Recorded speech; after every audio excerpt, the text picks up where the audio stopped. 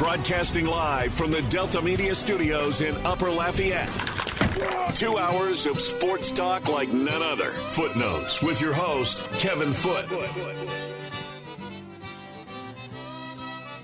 Welcome into Footnotes. Kevin Foote on the game. Southwest Louisiana Sports Station, your home for the LSU Tigers and the world champion Houston Astros. You know, I keep saying that because with everything going on with the Saints, a lot of negativity with the Cajuns around their program and what people are thinking and saying and the way the season has gone, I just have to keep telling myself to kind of reinforce it's okay. You know, everything can't be perfect.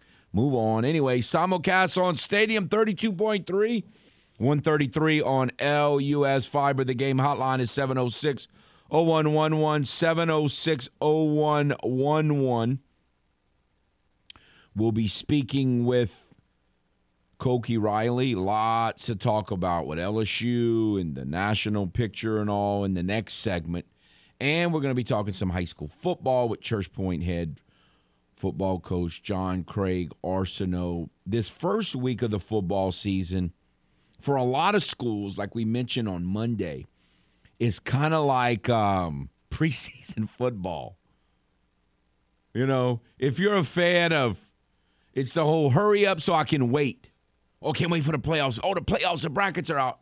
We don't play this week. It's just kind of, you know, if you're, you know, Karen Crow or STM or Notre Dame or, you know, LCA, all these schools that have Turlings, all these schools that have buys, it's like you're all excited. The brackets are out, and how is this going to work out, and how is this going to work out? And we want to make it to the dome and all, and then you don't play this week. And if you're Karen Crow, the postseason's coming, and they will go when you count practice weeks. I mean, when they're going to go 3 full weeks without playing a game.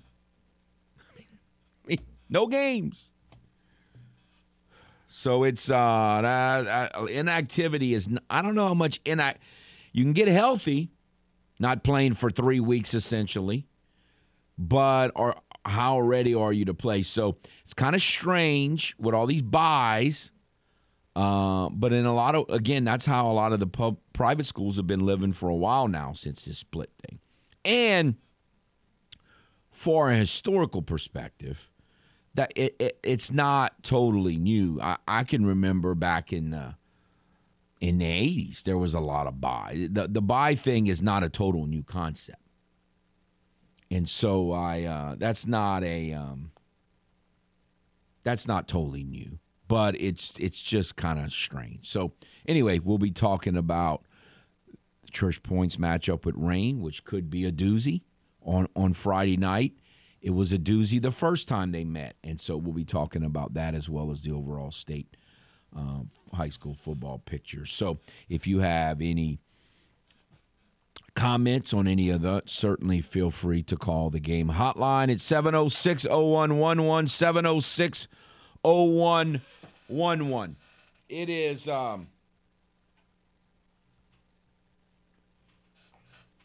is kind of strange. Again, we've been doing this midweek Cajun stuff for a long time now. And we should be used to it.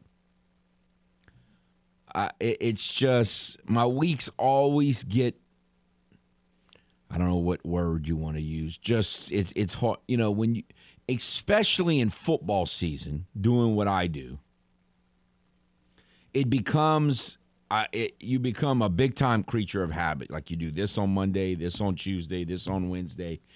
And this week it's been a mess. The election last night, it's not that I stayed up and watched all of it, watched a little bit of it, but it's just, you know, in the middle of the day having to leave and fight traffic and go stand in lines. And I'm just not used to all that. And then I self-induced me a problem on Monday when I forgot my bag at home. I showed up for radio without my bag, and so that messed me off. It's just been a week of not normal. And added to all of, and then, you know, You got this depression about the Saints on a Monday night, and then basketball season starting, and then you're trying to celebrate the Astros winning the World Series. This week has just been a mess. There's been nothing normal about this week. Nothing. Other than, we're going to interview Koki, hopefully. Now, if something happens with getting Koki on, then it's going to really kind of fit into the abnormalness of this week. And so my head's kind of spinning right now. I'm used to doing things and it's not been a normal week. And then of course we have Thursday night football tomorrow with the Cajuns against Georgia Southern in a game that's just critical. Now,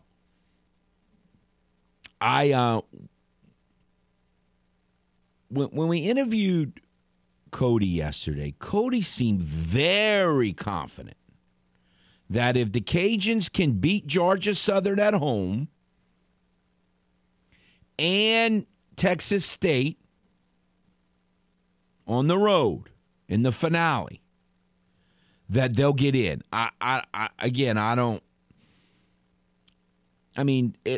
We're guessing because we don't know what everyone's going to do, but the raw numbers going into this week, there are 82 spots, just to throw it out there.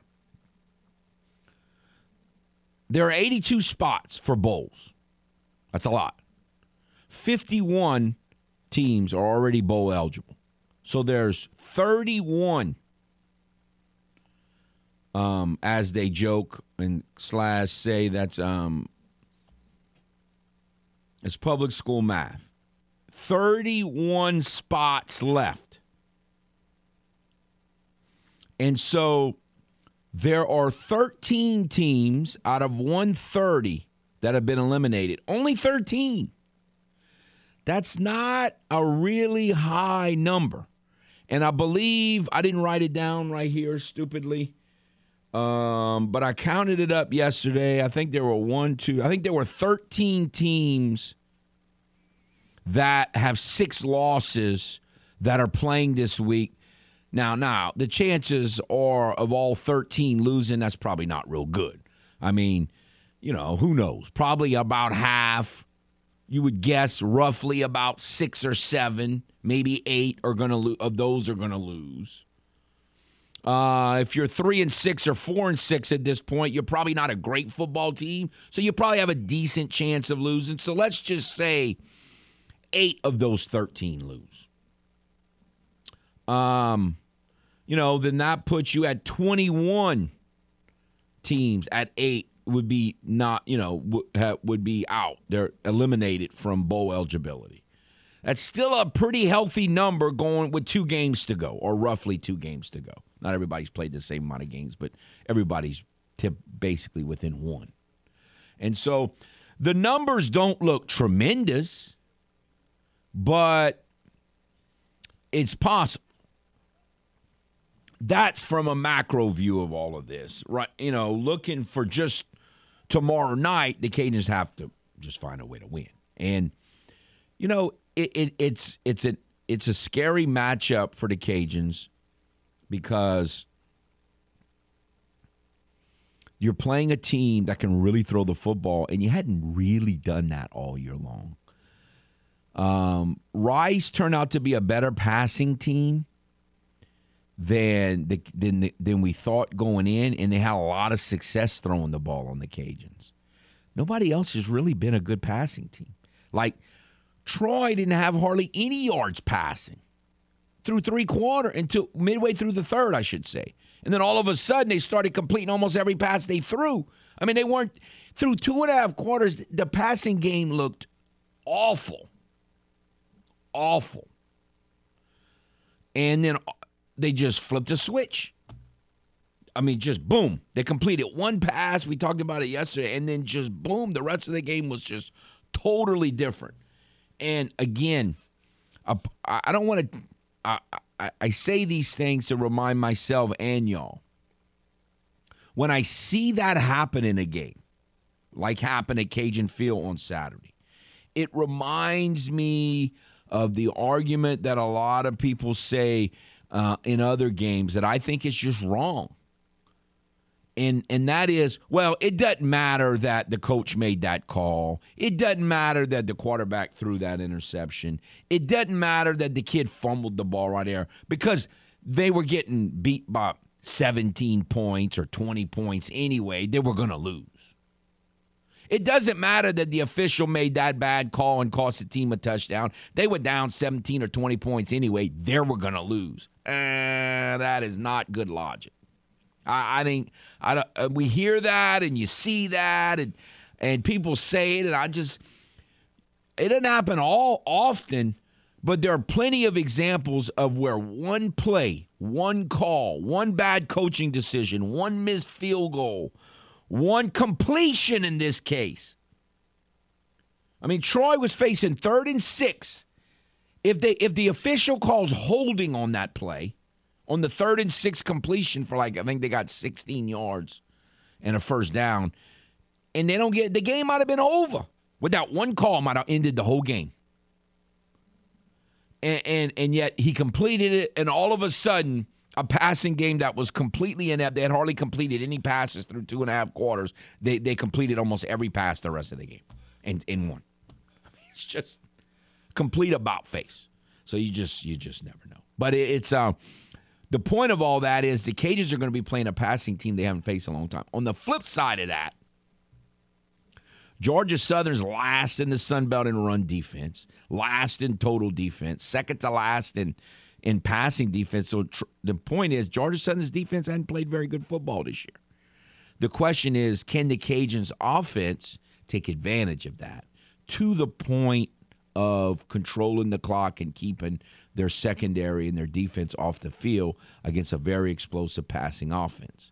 And so it's a lot of intrigue in that matchup and a lot of importance for the Cajuns to win that game. All right, let's do this. We'll take a timeout. We'll shift gears. We might talk about the Saints. I'm so depressed and frustrated and angry. We got to talk about it some, but we won't do that right now. Right now, we're going to talk about happy things, especially for LSU fans. We'll take a timeout, and we'll talk LSU football with Koki Riley of the USA Today Network next. Stay tuned. Tune in every weekday at 8:15 a.m. and 3:15 p.m. for the LSU Sports Update, presented by Tibbs Trailers here on The Game. 103.7 Lafayette and 104.1 Lake Charles, Southwest Louisiana's sports station.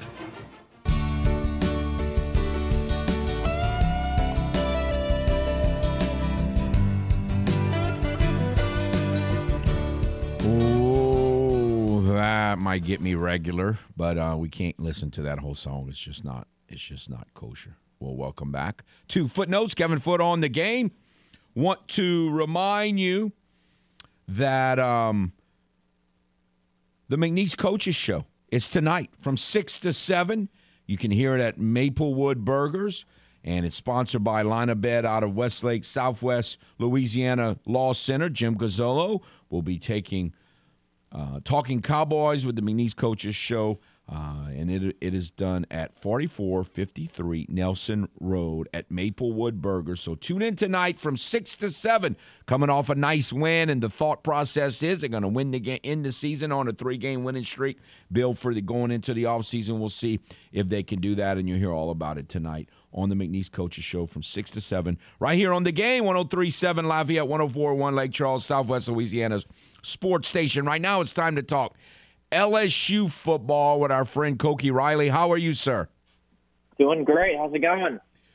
Well, it's kind of crazy. You know, my Astros won the World Series, which is just tremendous. The Saints season is pretty much in the sewer right now.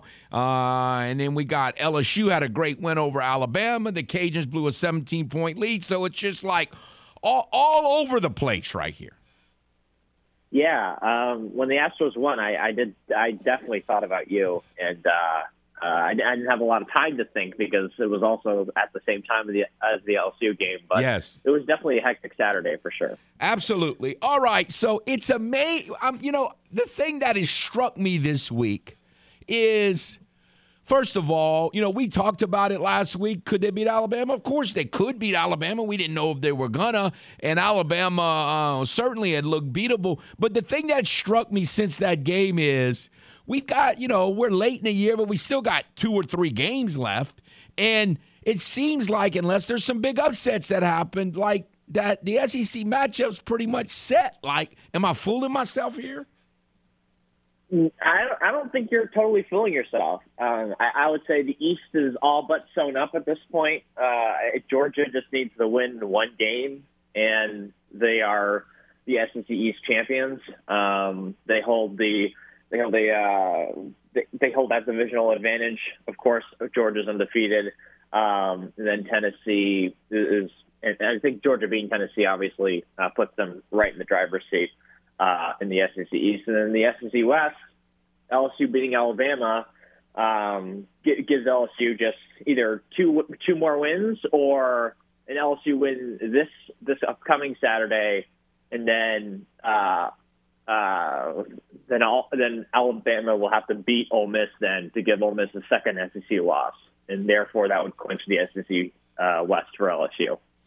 And then A&M, they ain't won a game in a month. Now they're going to play 2 teams, but Auburn has got its own issues, and UMass is UMass. So I mean, theoretically, they could win 2 games going into that game, but and like you say, it may not even matter anyway. But I mean, it's just, I don't know. Arkansas, I guess you got to pay attention against them. They can score some points, but they hadn't stopped anybody. So it's incredible the position that LSU was in after these great wins over Ole Miss and Alabama. Absolutely. I don't think this game is a guarantee by any means. Arkansas is still a solid team. They still have plenty of talent. They can still run the ball very well. Their offensive line is really good. KJ Jefferson is a quality quarterback. You're right in that their defense has really struggled this season, especially when it comes to their pass defense. But their pass rush is still pretty solid. So this Arkansas game, it's definitely not a pushover.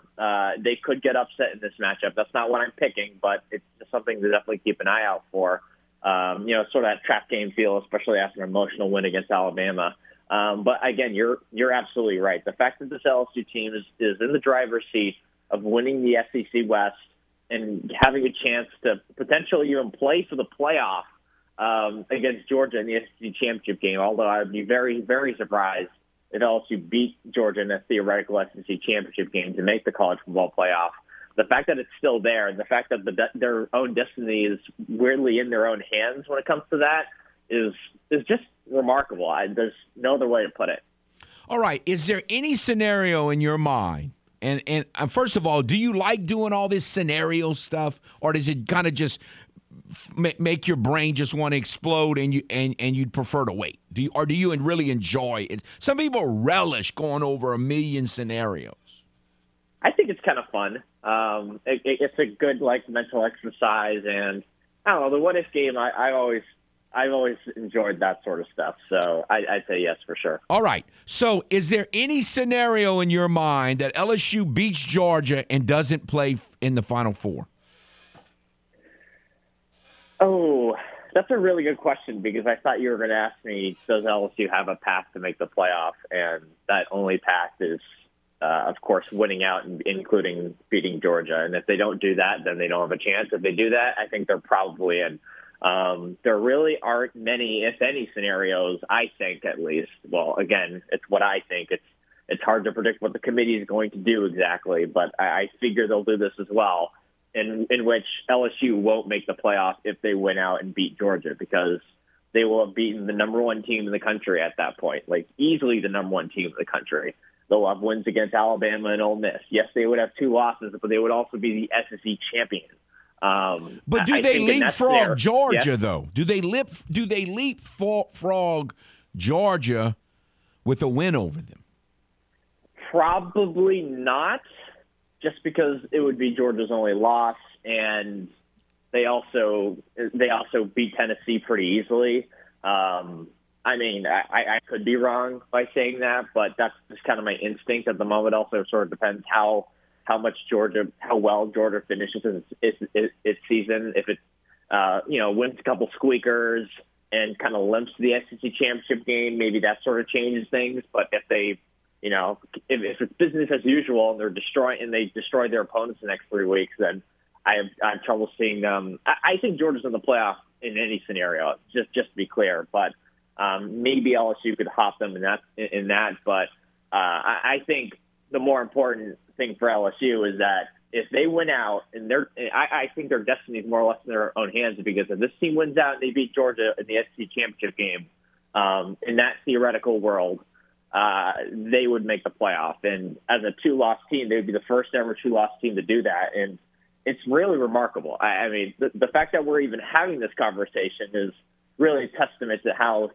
quickly things have turned around for this program. Well, and again, LSU won the national championship under Les Miles with 2 losses, but they were coming from the top and just happened to lose these 2 overtime crazy games, and other teams lost. But to come from the bottom, so to speak, with 2 losses, this is just incredible. I mean, it's incredible. All right, so if you're an LSU fan, to try to avoid the question I just asked you, basically, is the whole idea is you just need TCU to lose, or what are the things that you really need to be rooting for here? I think if TCU loses, that makes things a lot easier. And I think if Michigan loses to Ohio State, I also think that makes things a lot easier, because if Michigan loses, I don't think they make the playoff. And the reason why I say that is because Michigan's schedule outside of this Ohio State game is just not very hard. I mean, you look at who are the toughest teams Michigan has played this season. It's probably Penn State and Maryland. I mean, their non-conference schedule was kind of a joke. The rest of the Big Ten is just simply isn't very strong. And Ohio State's really the only marquee game that they have on their schedule. And I guess Penn State's the next best team. And it does help them that they beat Penn State by quite a bit. But, I mean, LSU, in this theoretical world, again, they would have wins against Georgia, Ole Miss, and Alabama, all teams that are better than Penn State. So you'd have to take LSU, the SEC champion, and with wins over those 3 teams over a team like Michigan, even if Michigan only has 1 loss, right? And then if TCU loses, then the Big 12 has been terribly top heavy this season. It's a very even conference. A lot of teams are more or less the same in that conference. A lot of good teams, not a lot of great teams. And TCU is really the only great team, and we're still not 100% sure how great they actually are, given how surprising their season has been. So if they were to lose, I'd have to imagine an LSU SEC champion would be just ahead of them. That would be a little bit of a closer debate, in my opinion. But but overall, I think if TCU loses and Michigan loses to Ohio State, or loses to anyone, in fact, I'd have to imagine that's good news for all the SEC teams, including LSU. Okay, so your best guess, if Oregon runs the table, TCU runs the table, LSU runs the table, Ohio State wins, who's left out? Oh, man. You're really putting me on the spot here. I think Tennessee's – let's just start with Tennessee, I think, would be out in that scenario, especially if Oregon and LSU ran the table. Yes. You're saying TCU runs the table, TCU right? And Oregon. I think my guess is that LSU would jump Oregon, right? Because I don't see – if TCU wins out and goes undefeated in the Big 12, which isn't a bad conference, but, again, even if it isn't a top-heavy conference – with all these top teams, then I really have trouble seeing them missing the playoff, right? Especially when they're in the Final Four right now. So I think TCU would be in, Ohio State would be in because they'd be undefeated in their Ohio State, and then Georgia. I think they'd take Georgia over Oregon, especially since Georgia destroyed Oregon earlier in the season. And I mean, I doubt that scenario happens just because I think it's hard to see all those teams go undefeated, right? I mean, a lot would have to happen. It's not like the Pac-12 is a guarantee for Oregon to go undefeated. USC and UCLA are still hanging around. Those are still quality programs. But if all the favorites win, that's what's going to happen. Yeah, and all the favorites plus LSU winning out, right? Yeah, that's the most unlikely thing is probably LSU beating Georgia. But again, we're just having fun with all this talk because, again, if I'm an LSU fan, I never dreamed about having these conversations, so you might as well go down that road and have fun with it. Exactly. And I think the playoff, to finish off your question, though, the playoff would be Georgia, Ohio State, LSU, and TCU then, if that were the case. And I think Oregon would be the odd team out. But I doubt that LSU would beat Georgia again. Like Tennessee got every team that Georgia has taken seriously this season has been just totally railroaded by them. So I just have trouble honestly seeing anybody, let alone LSU, beating them this season. So but of course it's the fact that it's enough. This is enough of a realistic enough of a scenario and serious enough of a conversation to have is. I think that's the real accomplishment, at least for now, when it comes to this LSU season. All right, one more thing. If you were going to list the one thing that 6 weeks ago you didn't really think LSU would be able to do, that they've been able to do in terms of run the ball, pass defense, specialty, whatever unit of the team, what's the thing that you didn't really see them getting to at a certain thing that they've gotten to that it's allowed them to be in this position? I really didn't think LSU's offensive line could hold up against SEC competition. I thought that was going to be the Achilles heel of this team. I thought it was going to lose them games against some of the top competition and the SEC this season, and it simply hasn't really happened. I mean, they've had their ups and downs, but they've definitely been good enough to beat a team like Alabama, and to do that with two freshmen at the tackle spots and all the movement they've had, especially in the first half of the season, it's really remarkable. I mean, it's a testament to Brad Davis, it's a testament to the coaching staff. The fact that they've been confident at that spot.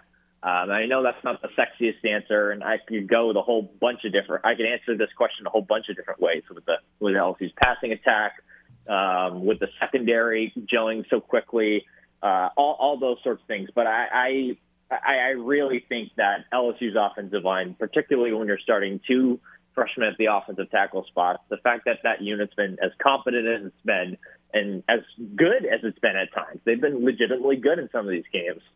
That is probably the most surprising thing to me, especially after watching that Florida State game. All right, a correction. I didn't look at the line. Should have done that before I made that statement. That I've been informed that TCU is actually an underdog this week. So what I said was not correct. I mean, obviously, the fact that they're undefeated doesn't because, like you said, they're a surprise and like they're coming from down like in the 20 range in the minds of most people to get to the point that they are. So, we'll see I don't know. I still don't know how good Texas is. I mean, I know we all thought Texas was a little better because they almost beat Alabama, but it turns out Alabama's not all that special. So I don't know how good Texas is. I mean, people picked TCU to finish last in the Big 12 this year. They are the biggest surprise in college football this season. That includes LSU. LSU is probably been one of the 5 biggest surprises in college football this season, but TCU, I think, is number one in running away, just given how, I mean, Max Duggan wasn't even the starting quarterback to start the year, and here they are, 4 wins from the playoff, basically? It's crazy. I mean, credit to TCU, credit to that program, credit to Sonny Dykes, and I mean, as you mentioned already, like they have a really tough matchup this weekend against Texas. This is their biggest test, and it's not going to get much easier for them after this as well, with Baylor and Iowa State left in their regular season schedule, and that's even before he gets to the Big 12 title game. So it's going to be really, really hard for that team to go undefeated, and I think that's by far their best chance of making the playoff is just simply winning out. Oh yeah, yes. I mean, if they lose out, then LSU's path is obviously difficult because does anybody really think they're going to beat Georgia? I don't know, but other than beating Georgia, which I understand is like a mountain, but other than that, I think they're in good shape unless they trip up against a team that they're better than. And And if I'm an LSU fan, if I went out and I don't, you can live not beating. I mean, that's just you talk about gravy. I mean, that's just, your maman's gravy there. If LSU wins out and they lose to Georgia, you weren't supposed to. So it's tremendous. All righty, sir. I appreciate your time. As always, it's gotten a lot more interesting on the LSU front and the SEC front for sure. We'll talk again next week. Thank you very much. Absolutely. Thank you. All right, take care. Koki Riley of the USA Today Network. I kind of agree with Koki that TCU probably won't be able to pull it off. I just think the thing that's fascinating to me along that line in all these scenarios is I have no problem with discarding a week one game. I've always been highly critical of putting so much emphasis on a game that takes place in early September. And so it's kind of like LSU, I think in most people's minds, LSU's early loss is going to get discarded, but I don't think Oregon's early loss is going to get discarded. So, I don't know. They say that there's an anti-West Coast bias, and I guess I'm part of that machine, but we'll see. All right, we'll take a timeout, come back with more on the game. Are you fluent in Footlish? Not to worry, we're here to help with the Footlish Dictionary. Casper the Quitter. Casper the Quitter. Now, the former New Orleans Saints longtime head coach who quit on the team after a tough season. Also known as Sean Payton. Now back to the man with his very own language. Kevin Foote and Footnotes on the Game. 103.7 Lafayette and 104.1 Lake Charles, Southwest Louisiana's sports station.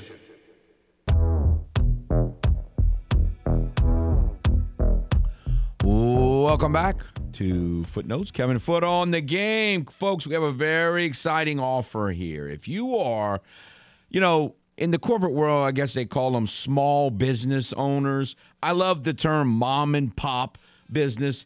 We're not talking about the big corporate giants like the Walmarts who own the Denver Broncos these days, but we're talking about small business owners, mom and pop business owners. Great opportunity here to buy some advertising at a discount rate, but it's only for today. You can get a 30-second spot for both radio and TV at a very affordable price, but you have to book it today. If you're interested in that, again, if you are a small business owner, a one-day only sale on advertising right here at Delta Media. If you are interested, give Delta Media Sales Director Johnette Cochran a call today at 896-2692.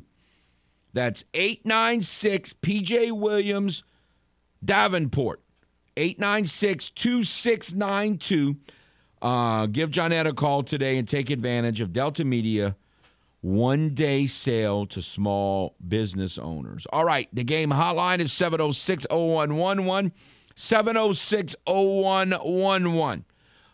If you would like to comment on our conversation with Koki as far as LSU and obviously it would be a huge punch in the gut for LSU fans to lose to Arkansas and A&M. I don't see that happening. But again, upsets happen. We get that. Usually in the past years when LSU goes to Arkansas, my first thing is, okay, let's check the weather report because I have some memory. A lot of memories of really bad weather when LSU goes to Arkansas. Seems like I have that memory in my mind. So, that would be the first thing to check, that the weather's not going to be really bad. But past that, you just got to not do stupid stuff and turn it over. I think they're going to win out. Now, like to Koki's point, can they beat Georgia? Can anybody beat Georgia? I don't do really. I don't know. Maybe not. And Vince Dooley died this year. Georgia has to win, right? Everything is kind of pointing to Georgia here. But I get it. If you have any comments on that, do you buy the Oregon thing? The fact that they got beat that bad by Georgia, I think is going to be held against them. But the fact that they lost an early season game at Georgia, I mean, all they had to do is schedule some,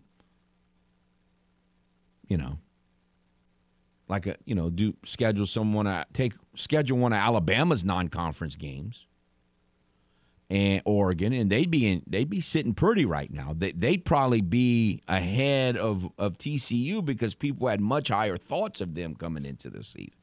I mean, all you got to do is schedule Alabama's non-district schedule, and Oregon be in business. But we'll see how that plays out. So yeah, look, it's lots of fun.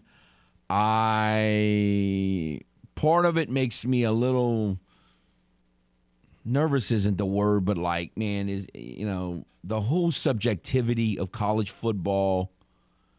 There's something about it I don't really like, but it is what it is. I mean, it's been that way forever. I mean, and so you could argue it's less subjective now than it was in the 60s, 70s, and 80s and 90s. I think that's a fair argument. It's probably less subjective now than it was then. And so I guess you could say progress has been made, and many would argue more progress would be made, especially this year if you go to a 12 team. Because, depending on who wins and loses, there may not be a humongous difference between, number 3 and number 8, or number 4 and number 8 this year. The only thing about going to there's something that's not fair about it, because somebody's going to get an extra chance that all these other teams for the last 2 decades didn't get. There's just something about that that's a little, again, the whole subjectivity of college football I don't really like. Now, it's probably great for what we're doing right here, Sports Talk Radio, because we can discuss all these scenarios. I mean, I personally, years ago, completely OD'd on the whole, we hate the BCS, and I mean, I just enough of that. But there are many people out there that are in this crowd, and I've always been in that crowd. I root for chaos just because I don't really love the system. So I root for chaos to expose the system to potential change as much as possible, and maybe one day it can be done more correctly. But and I think a lot of you in that group as well. But no, certainly any thoughts you might have on that, feel free to do it. But no, it is it really is remarkable. It's very different than LSU's last 2-loss team that won the national championship, because again, the LSU, I don't know, I don't have to go back and look. I don't know if they were favored in every game, but they were thought of as like a favorite or one of the favorites to win the national championship. No one, even when SEC play started, no one was even remotely thinking that LSU would be in the national championship picture. And so totally different, even though it could end up being the same, could play for the national championship with 2 losses, and that that doesn't happen very often. It could be the same, but again, those 2 seasons, I don't even think they're not very comparable. And so it is truly a remarkable story. And to Koki's point, the TCU story would be as well. Again, it's hard to play that many losable games in a row and win them all. It's hard, and that's why, the argument for, a lot of people love college football over the NFL, and a lot of people love the NFL over college football. And I think the argument for the NFL is you have more stretches where you go 4 and 5 and 6 games in a row that are losable. Not that many college teams play 4, 5, or 6 games in a row that are losable. That didn't happen in the SEC unless you kind of play all of your tough games in a row kind of thing. Very few scheduled. Now, at the mid-major level, it happens a lot.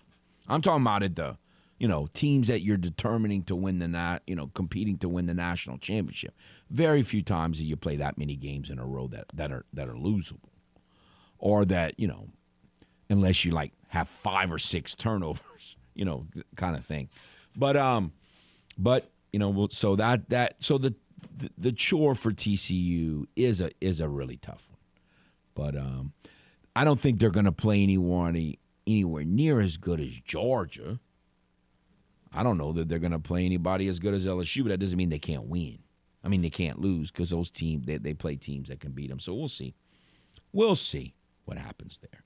All right, we'll take a timeout, come back, finish out the first hour. Remember, more high school football talk in the second hour. It is high school football playoff week, and so we'll be examining some of those scenarios next. But for now, we'll take a timeout, come back, finish out the first hour on the game. Stay tuned.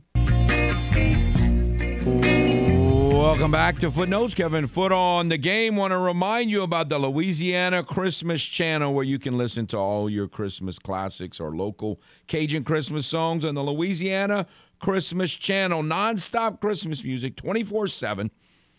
You can either listen live on lachristmaschannel.com or download a free mobile app on both your Apple and Android devices and listen on your Amazon Alexa. Listen to Holiday Cheer 24/7 with the Louisiana Christmas Channel. I am probably really close to a mindset of being able to do that and it helping my overall mental stability, because it's been, as I said, such a roller coaster ride of emotions. And if you're not a really big baseball fan, you probably don't get it. But baseball, all the years that the Astros were in were struggling and not really going to the postseason, a World Series run, and to be fair, it was a little less this year because the Astros swept the first 2. But can you imagine had they gone a full 5 with the Mariners, a full 7 in the ALCS, and then went 6 or 7? It was tough enough as is. It is a serious emotional investment. Like, if you are a big fan of a Major League Baseball team, these days, the way it's set up with all these rounds, if you go to the World Series, it is a serious, I am still emotionally drained. It is a serious emotional investment for however many weeks that is. First of all, the whole season is. If you are a follower of your team for 162 games, now, you have work and life, and so even if you're a serious follower, you follow somehow, but, you miss a game here and there, and that's going to happen. Life happens. But you pretty much follow, 140, 150 games out of the 162, and then the playoff. It is a serious emotional investment. So I'm still just totally emotionally wiped out right now. And again, I'm like that with a smile because the Astros won, but still it's tough. Speaking of the Astros, the news Bob Nightingale tweeted out yesterday. It looks like the Astros have decided they're going to extend contract offers to both Dusty Baker and the GM Click, James Click, through the next year. That doesn't seem like, it's not like a long-term commitment to him or anything, but it sounds like they're going to be back anyway to try to win 2 in a row. Also today, news come out, the Astros did not pick up options on Will Smith, not a surprise. Trey Mancini, not a huge surprise. Again, the not only did the Astros win, but there's really, they have 6 potential free agents, and none of them, Elimas Diaz. Can you win without Elimas Diaz? I think you can. It's just nobody's like, oh man, they got to there's no Carlos Correas here. There's nothing like that. There's no really big decisions to make. There's going to be all kind of rumors. You've already heard some names. The Josh Bells and the Jose Abreu's have been tied for the Astros for a long time. Are they going to revisit this Wilson Contreras? I don't know what they're going to do. But There's not a reason to believe. Justin Verlander's the big one. I mean, I guess that's the big one. Are they going to re-sign Justin Verlander? If he wants 2 years, $80 million, they probably won't. If he agrees to something less than that, probably will. We'll see. It's baseball is hot and heavy right now in free agency already. It's crazy how that works. That's 1 hour down, another hour to follow. Stay tuned. Broadcasting live from the Delta Media Studios in Upper Lafayette. 2 hours of sports talk like none other. Footnotes with your host, Kevin Foote. Welcome back to Footnotes. Kevin Foote on the game.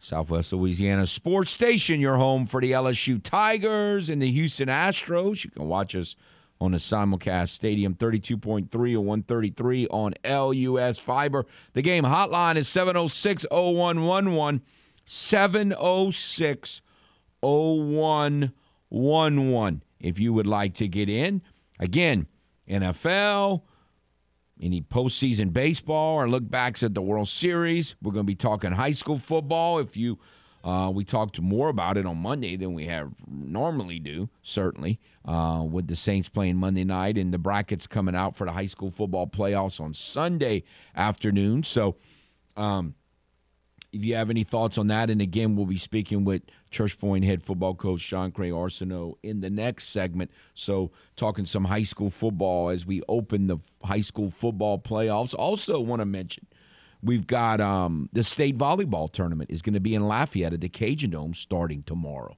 Big weekend for high school sports. Now, again, like I said in the last hour, there's quite a few teams. Most of the schools that made the playoffs in Lafayette Parish are off this week. Not all. Acadiana is playing Riverdale, and again, you can hear that game right on MeTV, FM 97.7, FM 1330 AM, or on your free mobile app. But also, let's see, Ascension Episcopal. That's the other team from Lafayette Parish that made the playoffs that's going to be playing. And Northside, the Northside Vikings, will be playing this weekend. There is one plus to having to play in the district that Northside plays in. If you win 3 or 4 of your regular season games, and then your power rating is going to be pretty good, even though you're like 3-7, because you're playing a brutal brutal district schedule, and so that's the one good side of it. Other than that, it's not really that great. But same thing with North Vermilion. North Vermilion didn't have a winning season, but they got in. They're in the playoffs because they play a brutal district schedule, and those teams win a lot of games. So their power rating, their power rating is good enough. So we've got those teams playing this week, but Turlings and Karen Crow and Southside and LCA, so many of the other teams in Lafayette Parish that made the playoffs are on a bye week this week. But again, you have the football playoffs start this week. You have the state volleyball tournament where you got St. Thomas More and Turlings are on a collision course to play in the finals on Saturday. In the Cajun Dome, you got Westminster having just a fabulous season, and they're one of the favorites to make the finals. You've got ESA playing Ascension Episcopal tomorrow night about 6 o'clock. So, there are just a lot of Notre Dame's in it and Lafayette Christian. So a lot of teams, 9 teams total. Catholic NU Iberia is another one. Know that I might have left someone off. But there were 9 teams from the Acadiana area that are going to be participating in the state volleyball tournament, which is the quarterfinals, semifinals, and finals tomorrow. So good luck to all those teams. NFL. It's not a great subject for me right now because the Saints are so frustrating. But we have been doing something all year long, and so got to continue it, got to finish it. We've been talking about, it's been our QW chart or our QW evaluation, I guess you would call it. And a QW is the term that I give for quarterback worshipers.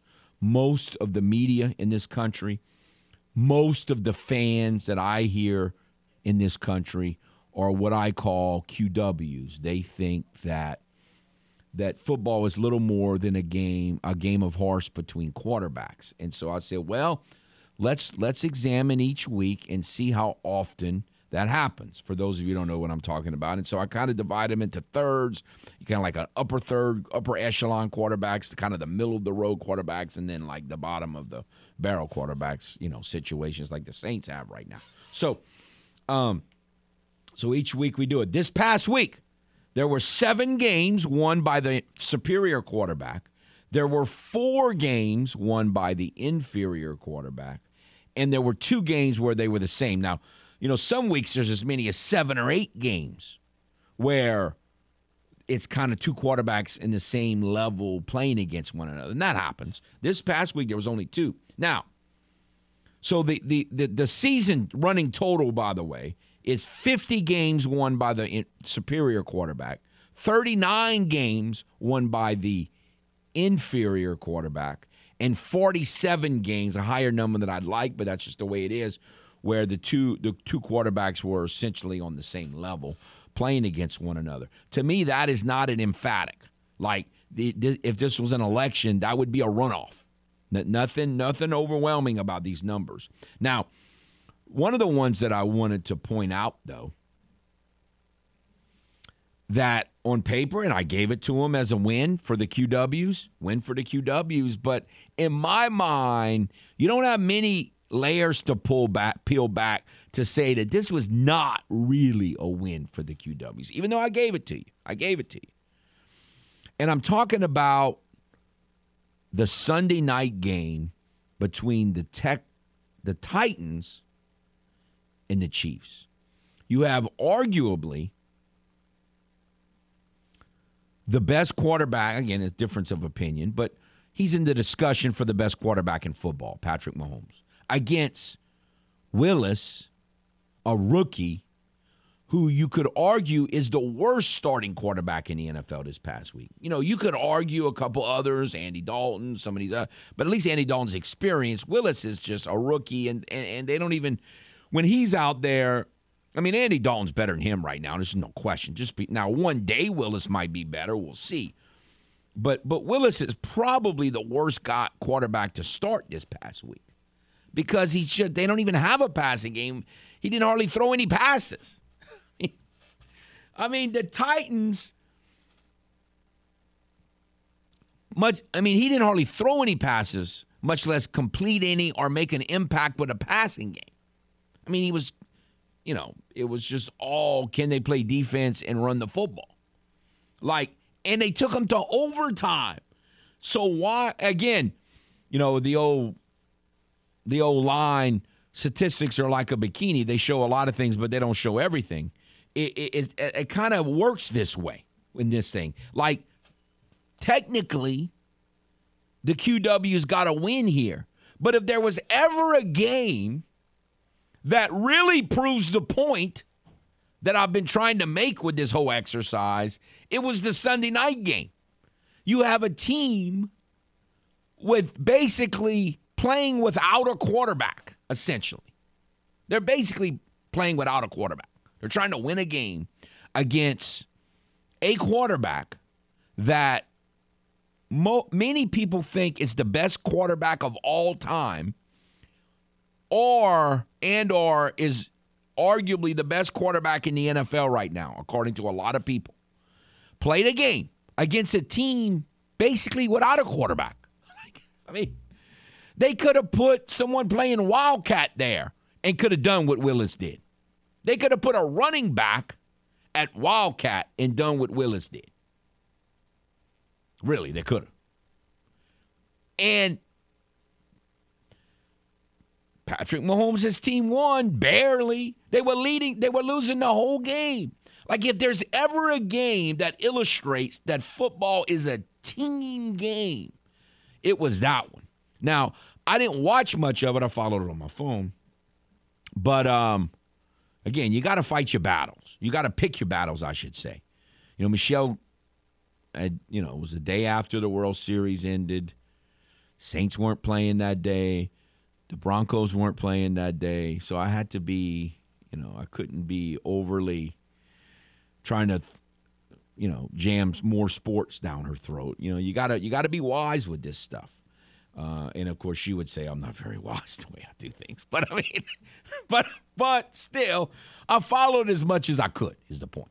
And it was, the Texans were leading almost the whole game.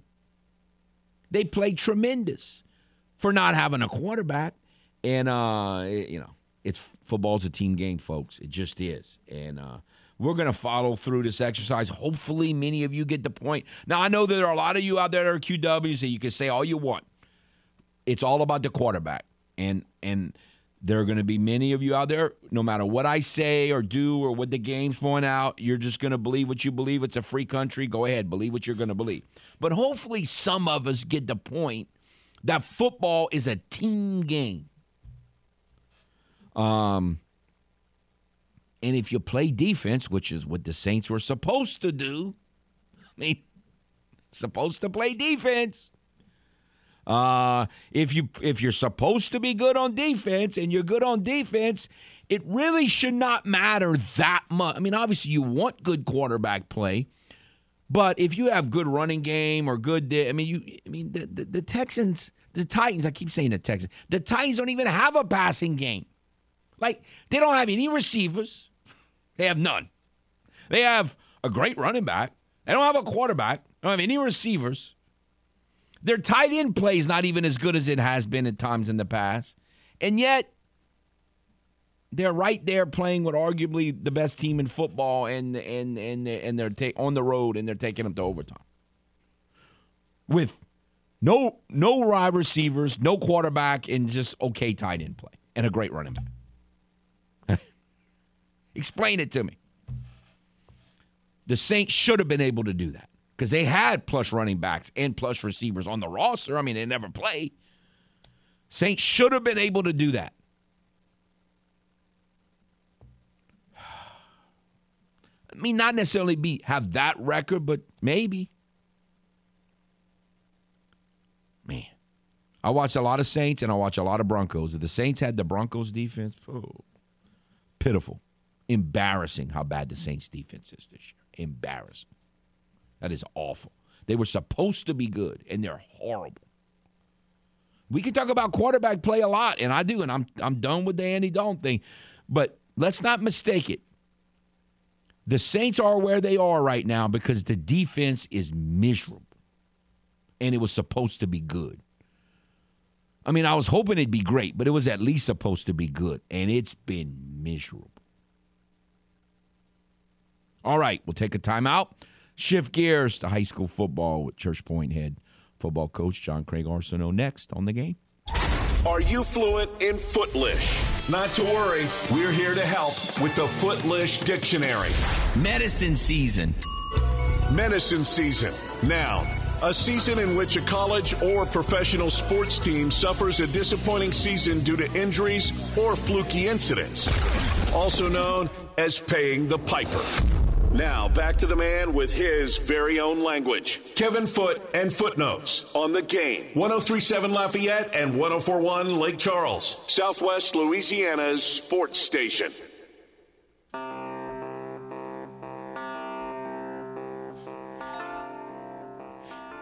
Welcome back to Footnotes. Kevin Foote on The Game. Before we get to our special guest, want to remind you to go to 1037thegame.com or 104thegame.com today. Join the Rewards Club, and you put yourself in position to win $50 gift certificate to Half Shell Oyster House, or maybe $150 gift certificate to Mr. Lester Steakhouse at Cypress Bayou, or $25 gift certificate to Mabel Kitchen there. You can't win any of these or other great prizes if you don't join the Game Clubhouse. So do so today at 1037thegame.com or 1041thegame.com. All right, as we said, we have Church Point head football coach John Craig Arsenault. How are you, sir?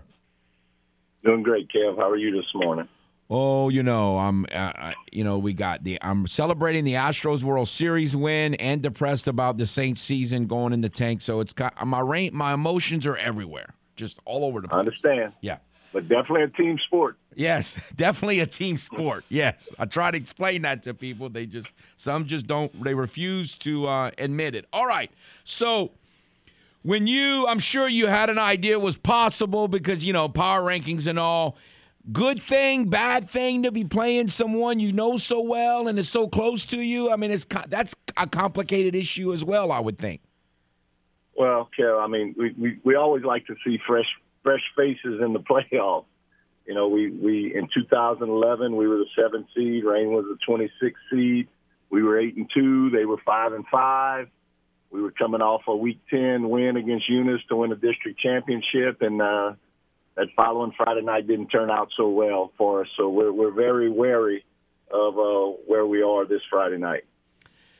And you played earlier, and it was just a wacky game. Like the game. I covered your game at Iota that night, and that was a crazy game with all the turnovers. But it might have even been a crazier game against Rain.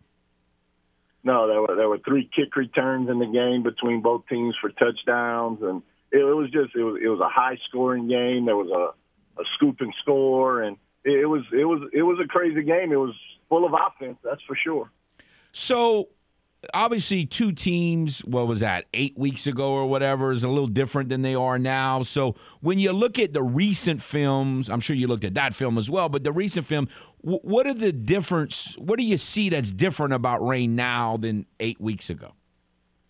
Well, they kind of, I'm not going to say abandon the run, but they're throwing the football a lot more than they were throwing it earlier in the year. I don't know if it's whether the personnel due to injuries or, they just feel really good about their passing game. So they're willing to put the ball up in the air a lot more than they did the first time we played. But, they look very similar to how they looked in Week 3.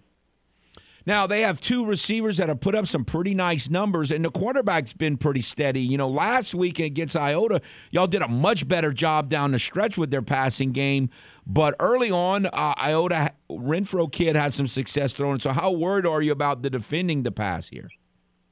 Well, I mean, we're always worried coming off a week like we had last week. And, a lot of that had to do with Iota. But, we didn't execute the way we needed to execute, neither offensively or defensively. So it's definitely a concern going into Friday night. All right, so a program like yours, an incredible success in recent years, and when you had won 31 straight regular season games, and you haven't had to play after a loss in a while. So how have you monitored, or what do you see in the mindset of the players and coaches? Because y'all are kind of like a fish out of water this week, I would think. Well, we as a staff, we talked about it Saturday. Monday was going to be the first time our kids practiced after a loss. So we were a little bit concerned. What was our mindset going to be? What was the attitude? But we put together 2 really good days of practice, probably 2 of the better days in the last 3 weeks. 3 weeks ago, we didn't even get a day of practice because we had so many kids out with the flu, and we've kind of been in a little tailspin ever since then. And so we were a little bit concerned, but Monday and Tuesday were 2 really good days. I'm a coach who's not big on contact after Week 3 of the season because I'd prefer to have my kids on Fridays and not lose them during the week.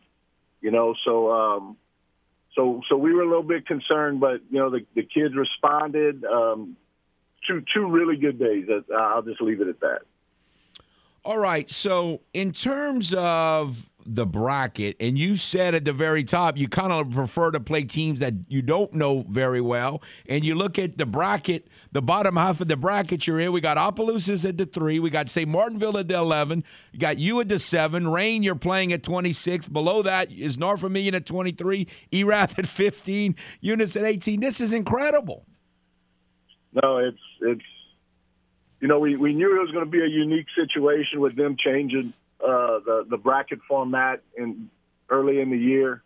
After the season had kind of already started, and there's a lot of familiar faces in our half of the bracket. We played Eunice earlier this year. We played Erath the last couple of years in Jamboree, and North Vermilion, Coach Blakey and I, they made the transition to the wing tee, so we spent a lot of time together in the off season. So there's plenty of teams there that we'll be familiar with. So it's just going to be a crazy year. How the brackets are going to shake out there's going to be a lot of upset.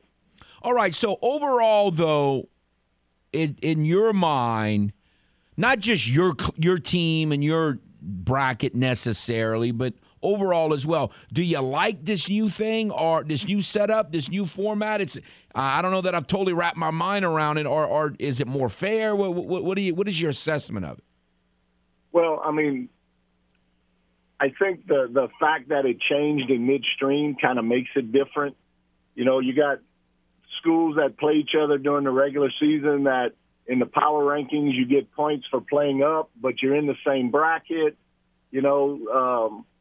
And let's say in our case, we're a school of 520 students. We may end up having to play a school of 900 students. So it's just different. It's going to take some time to get used to, but at the end of the day, it's what the LHSA decided they thought was best, and it's what we're going to just fall in and have to adapt and try to figure it out as we go. The only thing I don't like is that they kind of changed the rules of the game in midstream. What's your gut feeling? How long will we be into this format, or could it change, a couple years down the road? I have a really strong feeling there's going to be a lot of discussion in January at the annual meetings, and this may be a one-year deal, or we'll get something very similar but a little bit adjusted, because there's a lot of principals who feel they didn't have a say in the matter. It was more just the executive committee that just kind of made the decision and rolled with it. So there's a lot of principals who didn't feel they had a say in the change. So, I think it's a good thing. Their big thing is we need fewer championships. So we went from 9 to 8. I don't know what losing one championship, but it's different. It's a move in the right direction. I just think it's going to get tweaked a little bit by the principals in January. All right, so two of the teams, we know a lot about these teams, but on your quadrant of the bracket, Franklin, obviously you got to beat Rain. We all understand that. But just knowledge of the teams, Franklin Parish, West Feliciana, what do you know about those clubs? Well, West Feliciana's loaded. We played West Feliciana in the quarterfinals last year. They were a young, talented football team, and everybody knew they were going to be really good. So when the numbers came out and they moved up to 4A, we were happy with that. And lo and behold, we end up in a quadrant with them in the playoffs, because we thought we were going to be away from them. So they're a super talented football team. Franklin Parish is full of big kids on the O-line, D-line. They're a spread football team. They play Neville, and they play in a very good 4A district in central to North Louisiana in the Monroe area. So those are two pretty good football teams. So, again, you're going to advance to where y'all have been in recent years, you're going to have to beat good 4A teams to do that at some point probably. No doubt. I mean, the way it's going to fall out, I don't think we'll play a 3A football team. Unbelievable. All right, so besides not fumbling the ball 5 times, what is the key thing that y'all have to do if y'all are going to knock off Rain or beat Rain? Well, we got to continue to be who we are. I mean, we're going to control the game offensively. Defense has got to try to find a way to get some stops.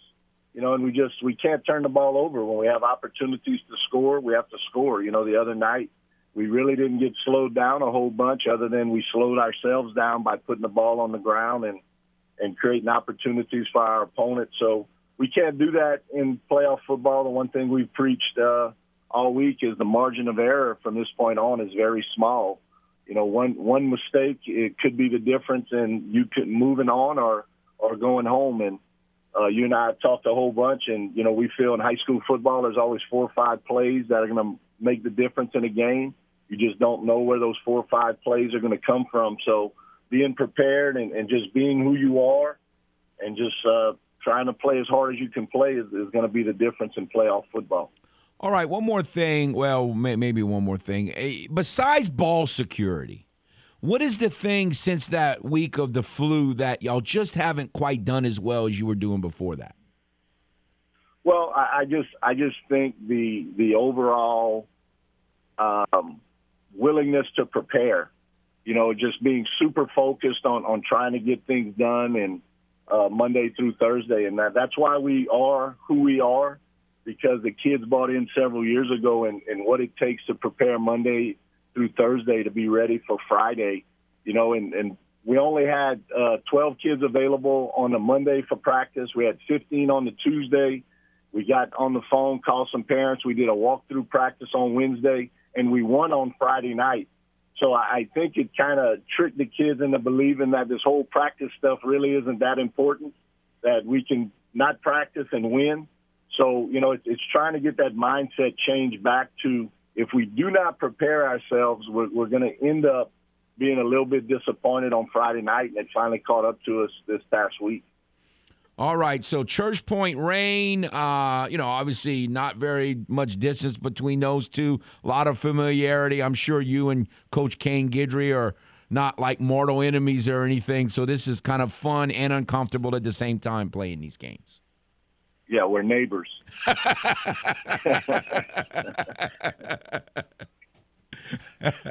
So it's tricky, isn't it, to game like this, especially, you went to Rain High, and it's fun and tricky at the same time.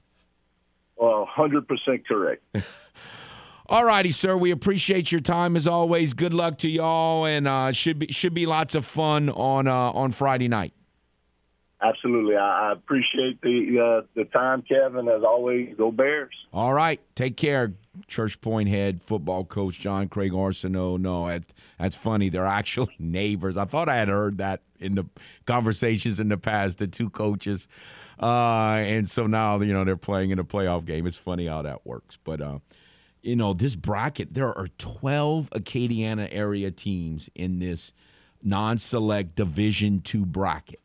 And what's this? 1, 2, 3, 4, 5, 6, 7 of the 12 are all at the bottom there, and 5 of them are all in the little 18 quadrant. So it's going to be very interesting to see how that plays out. All right, we'll take a timeout. We'll come back with more on The Game, Southwest Louisiana Sports Station. Your home for the LSU Tigers and the world champion Houston Astros. Are you fluent in Footlish? Not to worry.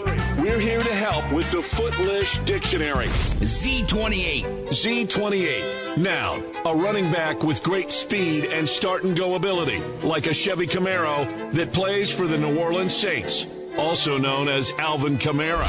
Now, back to the man with his very own language, Kevin Foote and Footnotes.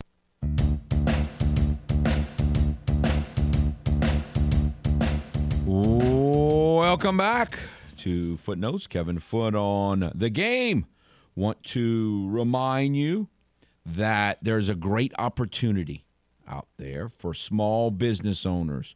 Delta Media is offering a one-day sale event for advertising where small business owners, which many people refer to as mom and pops, you can get a 30-second spot for both radio and TV at a very affordable price. But the catch is it's a one-day event. That means you have to book it today and today only. So if you are a small business owner and you would like to get part of this great offer, a 30-second spot for both radio and TV at a very affordable price, call Delta Media Sales Director John Ed Cochran today at 896-2692. That's 896-2692. And for you Saints fans, that would be Deuce McAllister and Davenport.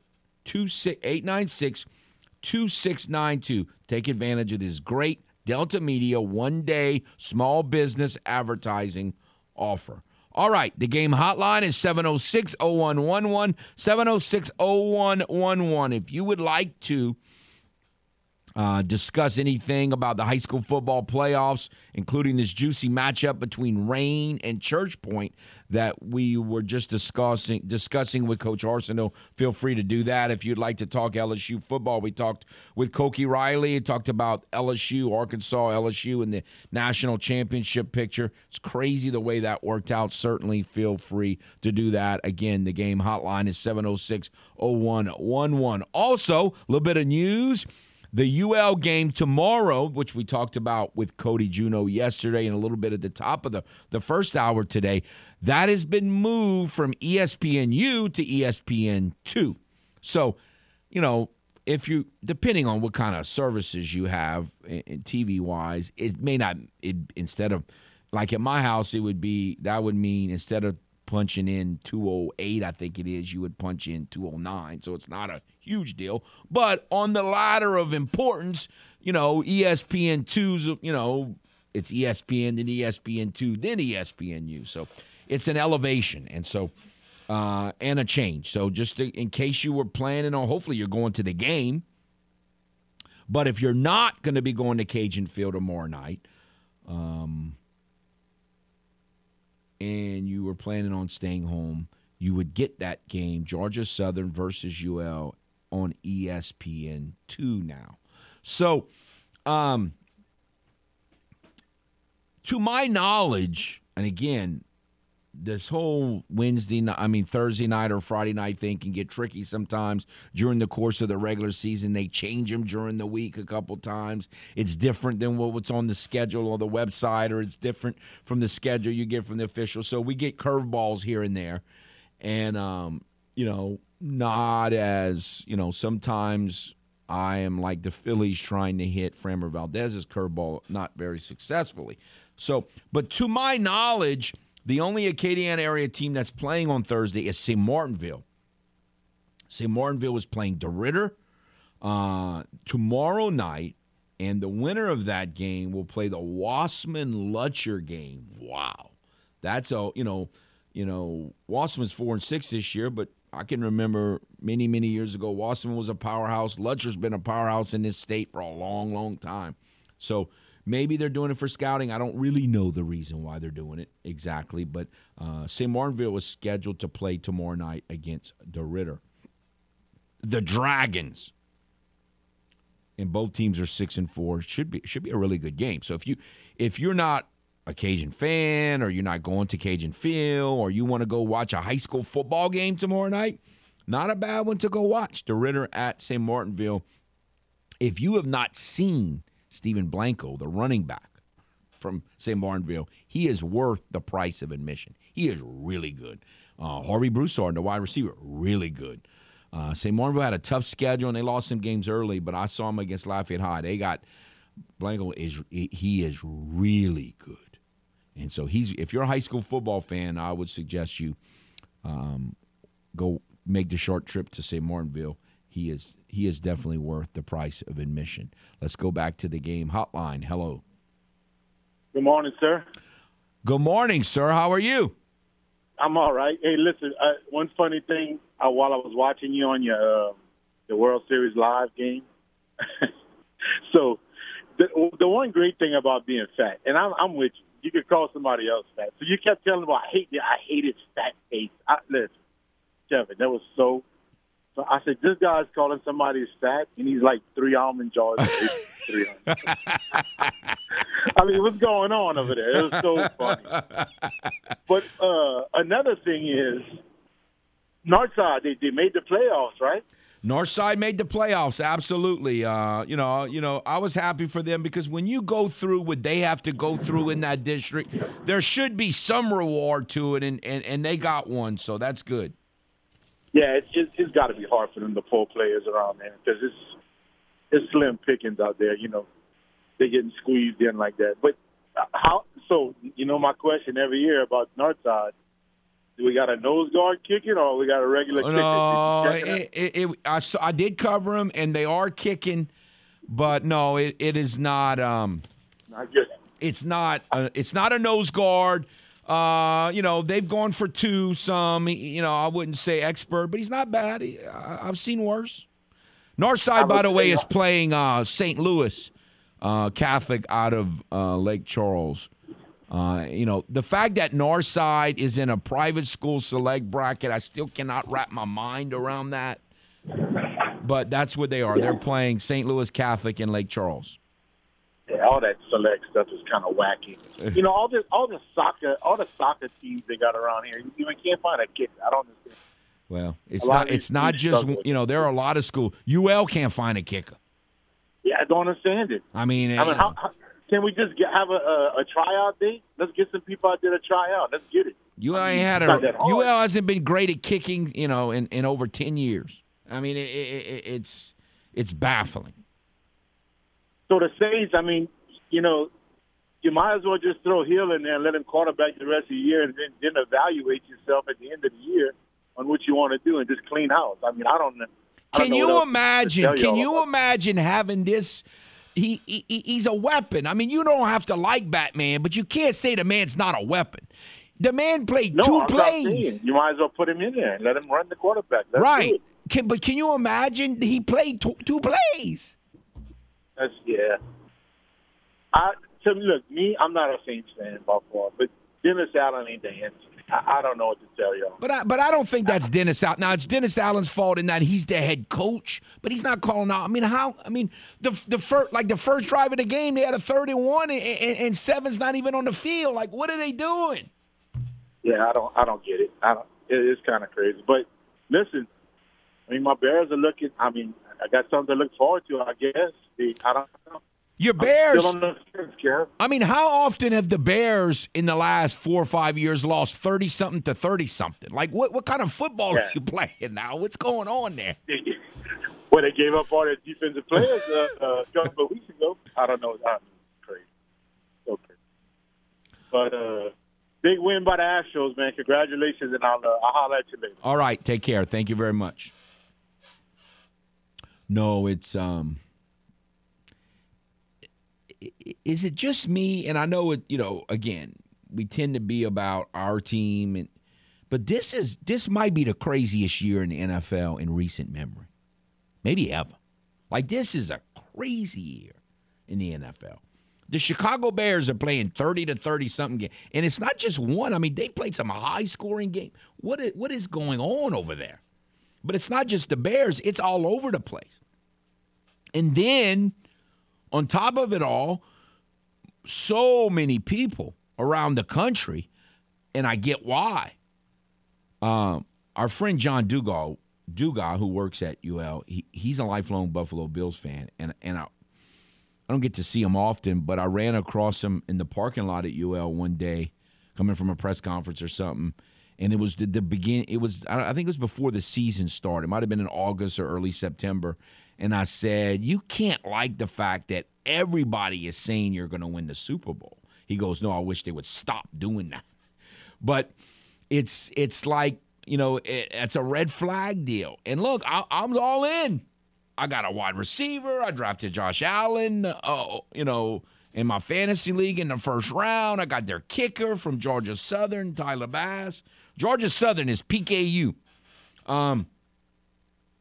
But here we go. So many people all around the country said the Buffalo Bills, they almost a shoe-in, and now Josh Allen is hurt. You hear, I don't know that anybody knows exactly how long he's going to be out. You heard 3-4 weeks, that kind of stuff. I don't know. Fantasy-wise, it's going to kill me, obviously. But in terms of that just adds to the craziness that is the NFL season this year. Like, the Minnesota Vikings have one loss. But if I was going to say what game, the best game, and they didn't play great, but the best game the Saints, well, I guess you'd have to say the Raider game. But of all the Saints' losses, they got cheated. They outplayed the Vikings in London. They outplayed them. They should have won. The officials cheated that game, stole the game from the Saints. Of course, thankfully, they repaid back because Seattle's actually got a winning record. They're playing pretty well. Saints, the officials cheated. They handed the Saints that game. Saints played pretty well on offense in that game, miserable on defense, and the officials handed it to them. 1 week after stealing one from them in London. But, does anybody really think the Vikings can't get beat in the playoffs? Now, the Eagles is a whole different animal. I don't. The Saints could play the Eagles 100 times. I don't think they'd beat them one time. I think the Eagles would win. If the Saints, and this is hypothetical, obviously, if the Saints played the Eagles 100 times, I'm not talking about if the Eagles don't play their players, which would be the only hope to say. The Saints, if the Saints played the Eagles 100 times in September and October, the Eagles would win 100 times. The Saints cannot beat them. It's no way. No way. They have no idea how to beat that team. None. They have no idea. They would lose 100 out of 100. I mean, if the Saints played the Chiefs 100 times in September or October, I think they could beat them, 35 times out of 100 at least. The Eagles, they'd lose 100 out of 100. They'd lose every time. Every time. They have no chance of beating that team. So I'm not going to say anything bad about the Eagles. I mean, again, the only chance the Saints have of beating them is if they're like 14-0 or 14-1 or whatever. I think they would. What is that? They would have played 15 games, I think. 14-1 or 15-0. That's the only. And they just have nothing to play for. And that's the only way. They had no chance of beating that team, other than that. But so I ain't gonna say anything. But the Eagles, but the Vikings, who can't beat the Vikings? I think the Saints could beat the Vikings, other than the Vikings historically tortured the Saints. But in terms of two teams, I think the Saints could beat the Vikings. I wouldn't be afraid of playing the Vikings. I'd be real afraid of playing the Eagles. I want no part of the Eagles. I mean, if you play the Eagles in the playoffs, if you're the Saints, you just might as well just forfeit. I know I'm being silly, but you might as well just forfeit. You have no chance. All right. We'll take a timeout, come back, finish out today's show on the game. Stay tuned. Welcome back to Footnotes. Kevin Foote on the game. Want to remind you, if your Alexa or Google Home speaker at home help you out, it allows you to control lights and thermostats and all kind of things. It also can get you hooked up with listening to the game. All you have to do is say the game, Southwest Louisiana. It's that easy on your Alexa or Google Home speaker. And so you can do the smart thing by having the game. 1037 Lafayette, 1041 Lake Charles, with you, home, away, at your office, everywhere you go, through your Alexa or Google Home speaker. All right. It has been a crazy week and fun day. We talked LSU football, talked high school football, and I thought Coach Arsenault brought up some very interesting points about this new bracket system. For those of you who may be unfamiliar, I don't remember. It was like week 1 or 2 of the regular season, and they came out and they said, okay, this is how we're doing the brackets this year. And since they went to the split, we've had 4 what I call public school brackets, and 5 what I call private school or select brackets. And what they did this year is they redivided it. They kind of redid the requirements for whether you were a select school or a non-select school. And if you had a way of getting students, and it's still not perfect because there are people that get students. There are people in the non-select brackets that still get students outside their district. So even though they done that, don't be fooled by this. Like, there are still schools in the non-select bracket that have students going to their schools and players on their football team that from outside, not only the district, but outside their parish even. That still exists. That still happens. But it's more than it used to be, okay? So you have schools like Acadiana and Carencro, and like we just mentioned, Northside.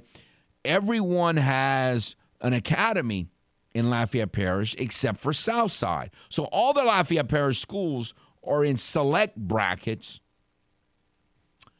except for Southside, who is in a non-select bracket.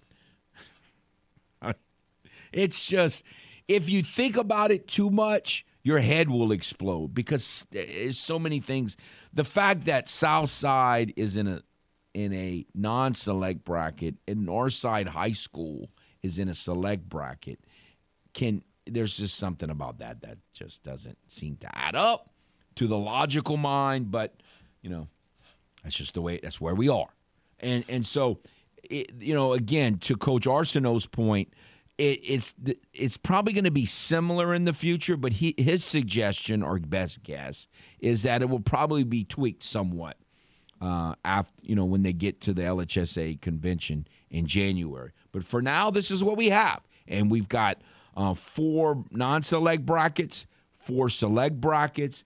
And if you want to look at a powerhouse bracket, look at the select Division I bracket, where you have, in addition to Acadiana and Carencro, such schools as Warren Easton and Brother Martin and John Curtis and Jesuit and Byrd and Carr and Scotlandville and Rummel and, just name Catholic of Baton Rouge, just brutal bracket.